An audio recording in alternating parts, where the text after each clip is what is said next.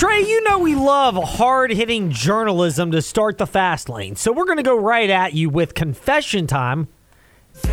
These are my confessions. You get to make confessions. Did you ever storm me? Yes. Did you Okay. ever storm the court or storm the field after a big Virginia Tech win? I never stormed the field because Justin Winter was, the big wins I either weren't at. There weren't many. I guess the one game where I was like, I got in my mind we were storming the field was ironically my first game as a student when it was 17-14 at half between, the defending national champions Ohio State. In my head, I was like, oh, I got to get ready for this. But I did storm the court a couple times, a couple upset wins over Duke, and was it a double? The double overtime game between Tech and Virginia in Castle. The most memorable part about it is the London Prentice layup that lands perfectly on the backboard and is kind of the top of the rim. Yeah, the top of the rim, like on the back of the rim. Yeah, that connects to the backboard. Yes, so it's you can look up that photo, and it kind of became a meme. I stormed the court that night. I stormed the court against Duke on a game where Tech hit a shot with I want to say it was 3 seconds left against the Marvin Bagley Duke team. Okay. I can understand that. So we'll get to your opinion on this momentarily. That was the Grayson Allen suspended game, actually. That was the game. Because I think that was. I'm pretty sure. No, that was during. That was. I was not at that game because that was during the holiday break. This was Marvin Bagley, so that'd be the year after. The Grayson Allen 2 weeks, 1 game suspension that Coach K was so strict. That was the year after. But basically, Tech has stormed the court. Either if they upset a very, very good Virginia team or a good Duke Carolina team. So my question to you then, because we're going to get through some logistics about the idea of court storming before kind of making the point that we made on our InsaneRadioDeals.com fast take just a few moments ago. It's up at Fast Lane Ed Lane, Facebook, Twitter, Instagram, and you can chime in on those platforms as well. We've already gotten some feedback, and we'll get to that around 5:45 today after ACC basketball analyst and former There have been some coach. dumb takes in this court storming, and I finally get to let this one out. Joy Taylor. Hold up.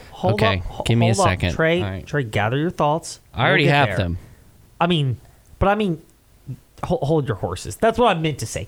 Anyway, so here's the thing. I've heard with Castle Coliseum, it's different from most college venues because there's a pretty big drop-off. I've been there. It takes a little bit to storm the court at Castle. But it does. Which creates an advantage for security and a warning also to visiting teams on how to get out of there. Also, the side of the court, unlike Wake, where Filipowski had to walk through kind of where the storming was we're discussing Kyle Filipowski who got hit after if you the look Wake at the Forest court, win. how he had to exit, it was kind of towards the crowd. Whereas in Castle, the security there, if you watch, they kind of get themselves and then they form this wall around the players' line. Yes. So that's one thing they do. And second, the players are basically going in the same direction the fans are, because the fans are going, if you're looking at it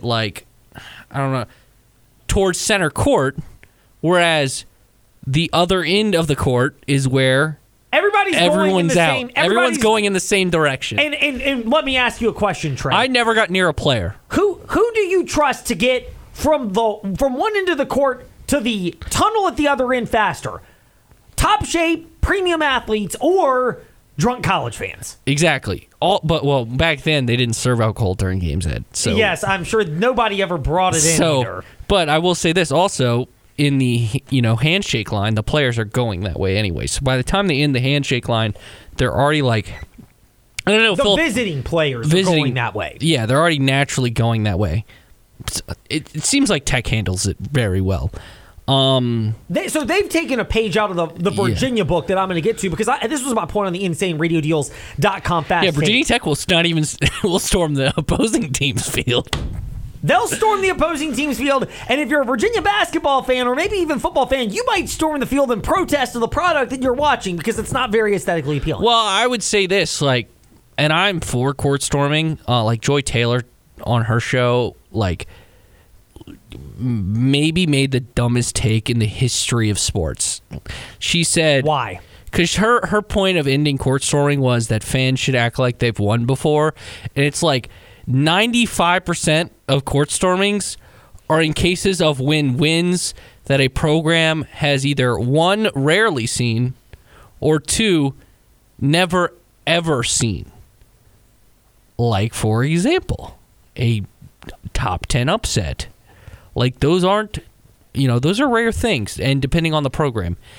I mean, it's different if it's like Kentucky storming the court if they beat Vanderbilt. Like that, no, you don't storm the court there. Or Kentucky after beating Alabama this past weekend. Yeah. You're a program that there's a level where you should be above it. If, let's say, BYU upsets Kansas in the Big 12 in their first year in the Big 12, like, you storm the court. You beat your big rival. Like, you storm the court, especially when they're ranked. Like, she's acting as if every win is the same in college basketball, and it's not, especially when the disparity between certain teams are wide. Like, beating Duke, if you are Wake Forest, is a big win. Beating Duke, if you are Syracuse, not Syracuse, not a good example. If you're Boston College, is a good example. Like, for all the fans that are at a BC game. Unless you don't see it in Duke, Carolina, because that's Duke, Carolina. Like, both programs are used to things much bigger than an upset of a ranked team in the regular season. I get people with this outcry of like wanting it to end, and Seth Greenberg, kind of, who is, ironically, tied all together, is a proponent of the, court storming, but like a delayed reaction. Our good pal Buzz Williams did his best to prevent it by telling his players to go into the stands. Like, that was a weird thing. Like, for the NIT win against Princeton, would have been my freshman year of college. They went into the stands, so I have a great photo of me and Buzz Williams from then. But I think Castle's very unique in terms of every student, most of the students that are storming the court either have to go to the sides to get onto the court, or they have to take like the 8-foot drop. There is a built-in delayed reaction to court storming in Blacksburg because you mentioned the drop from unlike the end most zone, courts, which is like bum rush. Yeah. Like Virginia is easy to storm because there's a whole, like, they're both really, because they're both like they're right connected to the floor. They are, but so the setup at Virginia, John Paul Jones Arena, is which I've similar. never been in JPJ. I've been at Cavalier Stadium. I've been to all four of the big venues here for Division I sports in the Commonwealth. Sorry to Liberty, but I'm talking about Virginia and Virginia Tech's football and basketball. I have been in the venues. Siegel Center multiple times. One to graduate, but two for a VCU game, and that's built for a quick court storm. Let's do a little bit of common sense here in the fast lane when it comes to court storming, and I know that's a lost art in this day and age, but we're going to try to provide it anyway. Football is different because the people that could potentially be hurt by a field storming in football, they're in pads. They're in pads, they're in helmets, and generally they are substantially bigger and stronger than the people that might be coming after them. So with the rare exception, if you run into, I'll use this analogy. If you're an Ole Miss fan who ran into O.J. Howard after Ole Miss upset Alabama, the game that I attended when Ole Miss fans rushed the field, good luck with that. Also, unlike basketball where there's a very sudden end, like football, typically, the clock ticks down. Yeah, like, typically, it doesn't. Like basketball, a lot of times, especially with court storms, it ends on the last play of the game. But in football, like, there's that, there's kind of a natural, like, the only people expect unless it ends on the final kick, like Tennessee, Alabama, typically the team that wins is kneeling the ball out, which kind of allows a natural time for everyone to get set up, if that makes sense. Yeah, I mean, the players are padded, and the assistant coaches can leave. Nobody cares. And the head there's coaches, 700 coaches on the sideline, unlike in basketball. Well, I mean, the assistants can all leave. The head coaches have like 5,000 state troopers beside them, so nobody's going to mess with them. I mean, I know some people may be really dumb, but good luck with that, trying to go after a police officer. That's not going to end very well. And I know alcohol can do dumb things, but, full confession here, again, since we're in the spirit of getting our usher on. I may or may not have had a lot to drink drink in certain instances, and at no point was like, maybe it's a good idea to pick on the police officer. Never really crossed my mind. I know some people who it did, never seemed to end well, just saying. But when it comes to sports, Trey, look, the ACC, again, I know it's easy to dogpile on the ACC's leadership or lack thereof in a lot of instances. But you have schools that could have easily put a blueprint in place, that Wake Forest could have copied, and that other schools in the conference could copy. Because I've talked to the security personnel at John Paul Jones Arena. I've spoken with them, and I did it after a game that Virginia ultimately won at home against North Carolina. At the end of the game, I just happened to be standing by the courtside, watching the game. And then after the Zion Williamson Duke game, which Duke ended up winning, so it was a moot point. But both times the security personnel with whom I spoke said, look, we know we're not going to prevent court storming. Our goal is to create those locked arm barrier right around the scorer's table and both benches, so that the handshake line is a protected zone, and then teams can exit through either tunnel on either end of the handshake line. And if you want that, it's easy. Wake Forest provides that potential setup because one exit is, yes, where the students are going, but there's another that's right behind one of the benches. Yeah, behind the Duke bench. That's where Phil Pelski went. But I was saying, but that, like, he had to go in opposite direction of where the fans went. The fans are going, let's say, north, and he had to go east. And I don't know the exact directions. I need a compass, but that works for my analogy here, because I can't point like this way, that way, because they're on radio. Yeah, it doesn't really work right now for us in the fast lane. But the point is, the court storming debate is one that's he went against the grain of where the fans were going. Look, there are easy ways to solve this, though, and that's kind of what we're trying to get here in the fast lane when it comes to court storming. One is the idea of it being an all-out ban, but the other is the fact that when you have heavy fines and policies in place, like we've seen with the SEC, where for football games, it'll be, 50 to 100 grand. Please forgive me for not knowing that conference's field or court storming rules. But it's substantial enough where it's in the best interest of those schools to hire the guards like we see at Tech and UVA basketball games that protect the handshake line. You have to pay a lot more in a fine than you do a number of those security guards to come out and protect the handshake line. And after the game, all the coaches and players know, get in the line, you are essentially protected. And, I know there may be some rogue fans out there, but for the most part, it's, you can run on the court all you want and run around like a banshee in excitement, but you just can't go into that particular line. And that's the way the rule is set up. And we're not the only ones who think this, by the way, in the fast lane. Tony Bennett addressed this theory yesterday at the ACC, or on the ACC midweek teleconference, about how he believes things can be done to handle court storming and where the responsibilities ultimately fall. Either you better have great security and stop them from, storming until the players clear the court. And I don't know if you have the manpower to do it, or I don't know what other leagues are doing. Are they fining them or not? I mean, we've been part of a lot of those where the court's been stormed on us, not this year, but in years past. And sometimes it gets a little dicey. Thankfully, no one's gotten hurt. You've had people say stuff, bump a little bit, but you don't want, obviously, that to happen. So it's just got to come up. I mean, it's that's their job to get it done, figure it out, whether we got to clear the court, then let them rush it or do it. But sometimes you can't control everything. But, now that this happened, and I know a lot of coaches have been, concerned about this, maybe this will be the thing that puts something in place. Well, I mean, Tony Bennett's not off that there should be ways in place, and it's not an easy solution. On the one hand, I get the idea of court storm banning because there could be people that could get trampled over.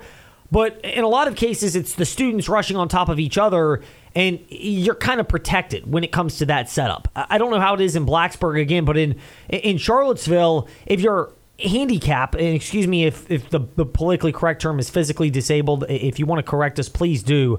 Fast Lane, Ed Lane, Facebook, Twitter, Instagram. I'm not totally up to date on what term is the proper one, but we're going to go with physically handicapped just because it's the most traditional one, and we're going to ride with that. Please forgive us again.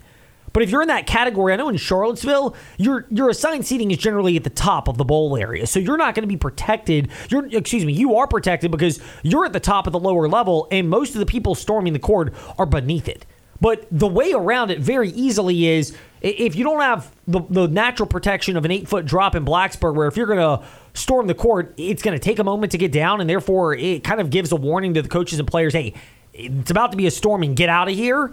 If you're not in that spot, have the handshake line protection like they do in Charlottesville and I guess to an extent as well in Blacksburg, and it can matter a bunch. And again, this is a much bigger issue in basketball than it is in football, because in football, the players are padded and everybody can kind of fend for themselves. And I mean, if you run into a football player again, good luck with that. It's probably not going to end very well. I like it in general because it's one of the cool things that makes college sports unique. The emotion and the fan and the passion that come out. But I do get the concern, and even a coach like Mike Young, who coaches in that aforementioned Castle Coliseum, does have his own reservations about continuing with the concept of court storming. I think it's unfortunate, that situation Saturday with Kyle. I don't like it. I would like to see it forbidden and a heavy fine. I think I saw where LSU was fined $100,000. I think that's an SEC rule. Mike, like everything else that pertains to the Atlantic Coast Conference, I have great faith in Jim Phillips and our leadership group to get it right. I do not think it has any place in college sports. It's dangerous for everyone involved. So remains to be seen what happens there. And that begs the other question of, do you trust the leadership to figure out something in place? Given the reactionary nature of the ACC, that's a very viable and reasonable question and concern. Speaking of things involving the ACC, we'll get to that momentarily, but here's a little birdie in your ear. This Thursday is the leap year day. Leap day, I guess, is what it's called. I guess, every day's got a specialty. So we're going to go with leap day. Is that right, Trey, for this Thursday? Leap day. Yes. February 29th. Comes around once every 4 years.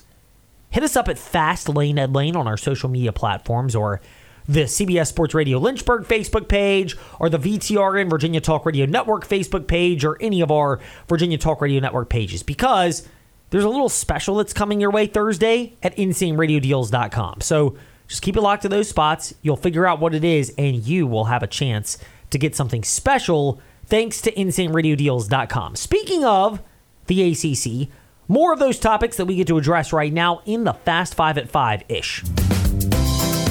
It's time for the Fast Five at 5-ish. 5 fast-paced, quick-witted things you need to know right now. Number 5. 75-71 behind a career scoring night from R.J. Davis. The North Carolina Tar Heels warded off the Miami Hurricanes. And there are a couple of notes that it seems like they're worth considering entering or exiting that contest. One is, did you really think that R.J. Davis would have a bounce-back night? It probably was logical because Reese Beekman had held him scoreless Saturday in Charlottesville. And Reese Beekman's one of the best defenders in the ACC. The Miami Hurricanes clearly do not have anybody of that particular caliber. But then there's also the fact that Miami has got a couple of players in Wooga Poplar and Nigel Pack who were late scratches from this game. I can't help but wondering, again, you're talking about a Miami team that's not going to go to the NCAA tournament unless they win the ACC tournament championship a couple of weeks from now in Washington, D.C. But are we going to start to see more out of this for Miami? The amount of money that school always spends in name, image, and likeness means, in a lot of cases, you've got players who are generally motivated by selfish interests. And when things are going well, like last year, you get tremendous buy-in and it all gels together, and you can get a Final Four run like Miami delivered last year. But oftentimes the flip side to that NIL double-edged sword, if you will, is when things aren't going well, it's got a chance to get real dicey and real ugly down the stretch if that's the route you go. I guess you live by the sword and die by it, but it's just worth monitoring for Miami. Meanwhile, for North Carolina, their defense wasn't great last night. You had a feeling they would get a little bit more production offensively, given their opponent wasn't Virginia, it was Miami, and that R.J. Davis was due for a bounce-back night, and boy, did he deliver for the Tar Heels in a career-scoring night as he guided Carolina to a fantastic night. 42 points for him. Carolina's the best team. I get some of the questions that are out there about the Heels, but ultimately they are finding a way to win these type of games over the stretch run of the season, and that Saturday to Monday turnaround is almost always a real challenge. Number 4. Speaking of ACC basketball, Virginia Tech, they are on the road tonight at Syracuse. 6:30 airtime, by the way, on the CBS Sports Radio Lynchburg app. This fits where we've kind of been with Virginia Tech. Winnable games against other teams that are not making the NCAA tournament, but road games have been a real struggle for Virginia Tech in particular this year. More so even than Virginia, who righted the ship up until a week or so ago when they lost at Virginia Tech. But for the Hokies themselves, road games have been a real struggle. Again, I think it's less the buy-in for Virginia Tech men's basketball and more just the overall lack of scoring talent. It'll be fascinating to discuss this probably more in the offseason with David Cunningham of TechSideline.com. But just looking back on the ACC basketball tip-off when Mike Young kind of downplayed the idea that the late departure from the Virginia Tech basketball team of what's his name right before the start of the season. Rodney Rice. Thank you, Trey.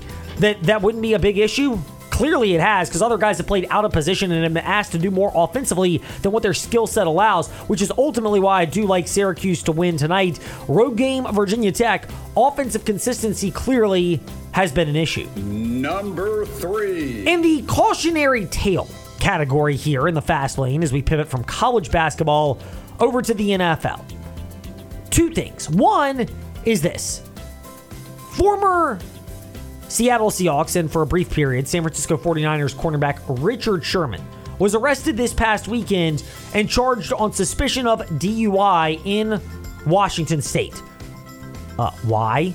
You're worth millions of dollars. You love to present yourself as this intellectually bright person, and yet in 2024, I'm not talking about 2004 pre-ride-sharing services, but 2024, when you have them at your disposal and you have enough money to ask somebody to drive the car for you, you are getting a DUI. And again, I get it. Plenty of people out there have pushed the limit in questionable situations and times, and I understand that. But in a lot of cases, that was BRS, before ride share. And now you have rideshare, and you can pay money for somebody else to take that for you so that you can drink as much as you want and not have to worry about driving. And you're Richard Sherman disregarding that for a man who loves to position himself, and the people around him love to position him as this intellectually brilliant person. He might be that, but this was clearly not a very brilliant decision for Richard Sherman. However, one that may be even more scary is the bigger cautionary tale. Former Las Vegas, and at the time Oakland Raiders cornerback Damon Arnett, chalk it up to another brilliant John Gruden draft pick, I might add. But he was arrested January 6th, and it's come out now at 3:30 a.m. when he was arrested. He was charged with unlawful carrying of a firearm, but more importantly, possession of less than a gram of meth. Newsflash, possession of less than a gram of weed is generally not that big of a deal. There are plenty of athletes who do that, and I'm not saying it's right or wrong, but there are plenty of them that do it, and it doesn't affect their overall livelihood and behavior. When you're a player who's been known to have erratic behavior, couldn't seem to stick in the NFL, and never seemed to fall in line with the structure of any organization, including the John Gruden Raiders, not exactly the bastion of great discipline and structure themselves, really?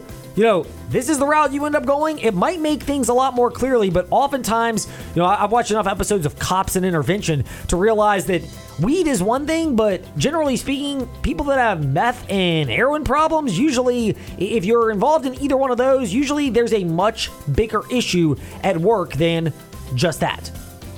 Number 3. No, not number 3. Number 2. According to Adam Stern of Sports Business Journal, NASCAR, they are offering to extend the charter system for 7 years, which would be concurrent with the new media rights agreement with Fox, Turner, Amazon Prime, and NBC/USA. This according to sources quoted by Adam Stern of Sports Business Journal. He is as plugged in as anyone when it comes to the business of motorsports. The teams want the charters to become permanent, but apparently are open to something resembling a, quote, evergreen, end quote, status, which is a middle ground where they're basically permanent if they meet NASCAR's conditions. It appears we're getting closer to an agreement where NASCAR can have some level of stability in terms of its business operations. Think of charters to NASCAR, essentially what a franchise is to another sport. You own a charter, you basically have a franchise to get into NASCAR. I know it's a little bit different because some teams have multiple charters and multiple cars because of that, but it's as close to an equivalent as you can get in NASCAR. It appears ultimately when it comes to their business, they're getting closer to a deal that makes some level of sense. And we're not talking the Kenny Powers kind. Dollar bills, y'all. Completely, at least. We're talking some financial sense and business structure sense as well. And number one on the Fast Five at 5-ish. Old Dominion coach Jeff Jones first told the Field of 68 yesterday, and then it was confirmed by David Teal of Richmond.com and others, that he is retiring. He has said that he feels much better and that some of the decreased stress in his life has come since stepping away from basketball to tend to his health issues. Look, this is a guy that had cancer. He's had a number of other health issues that have popped up over the last couple of years. Good for him for assessing his personal health in this situation. It's harder to have that balance now than ever before because you're constantly recruiting your own roster and dealing with the transfer portal and having to replace guys that might leave your roster. Fascinating nugget, though, because this from David Teal of Richmond.com, where he says that former ODU player and former Virginia Tech assistant coach, now an assistant at Maryland, Mike Jones, is one of the potential candidates to take over for Jeff Jones. No relation. He's very well plugged in on the recruiting trail as Mike Jones. He'd be the perfect candidate to tap into a passionate fan base down there in Norfolk for ODU. And because of his connections to DeMatha and the DC basketball scene, he'd be a great fit for bounce-back talented players who maybe didn't pan out at their first stop in college, but are looking for a next stop. That's a very good under-the-radar hire and could fit with what we discussed yesterday with Shane Metlin of the Harrisonburg Daily News Record about this being a sleeper job at ODU. It doesn't mean Mike Jones will get the job, former Virginia Tech and current Maryland assistant, but David Teal, I think, is spot on why that is a logical choice to take over at ODU. And there is your Fast Five at 5-ish. When we return in the Fast Lane, speaking of former coaches, Muffin McGraw, former college basketball coach herself. She'll touch on the Virginia Tech Lady Hokies and keep your thoughts coming to Fast Lane, Ed Lane, wherever you listen to podcasts and Facebook, Twitter, Instagram, because we'll get to that 5:45-ish today here on the Fast Lane.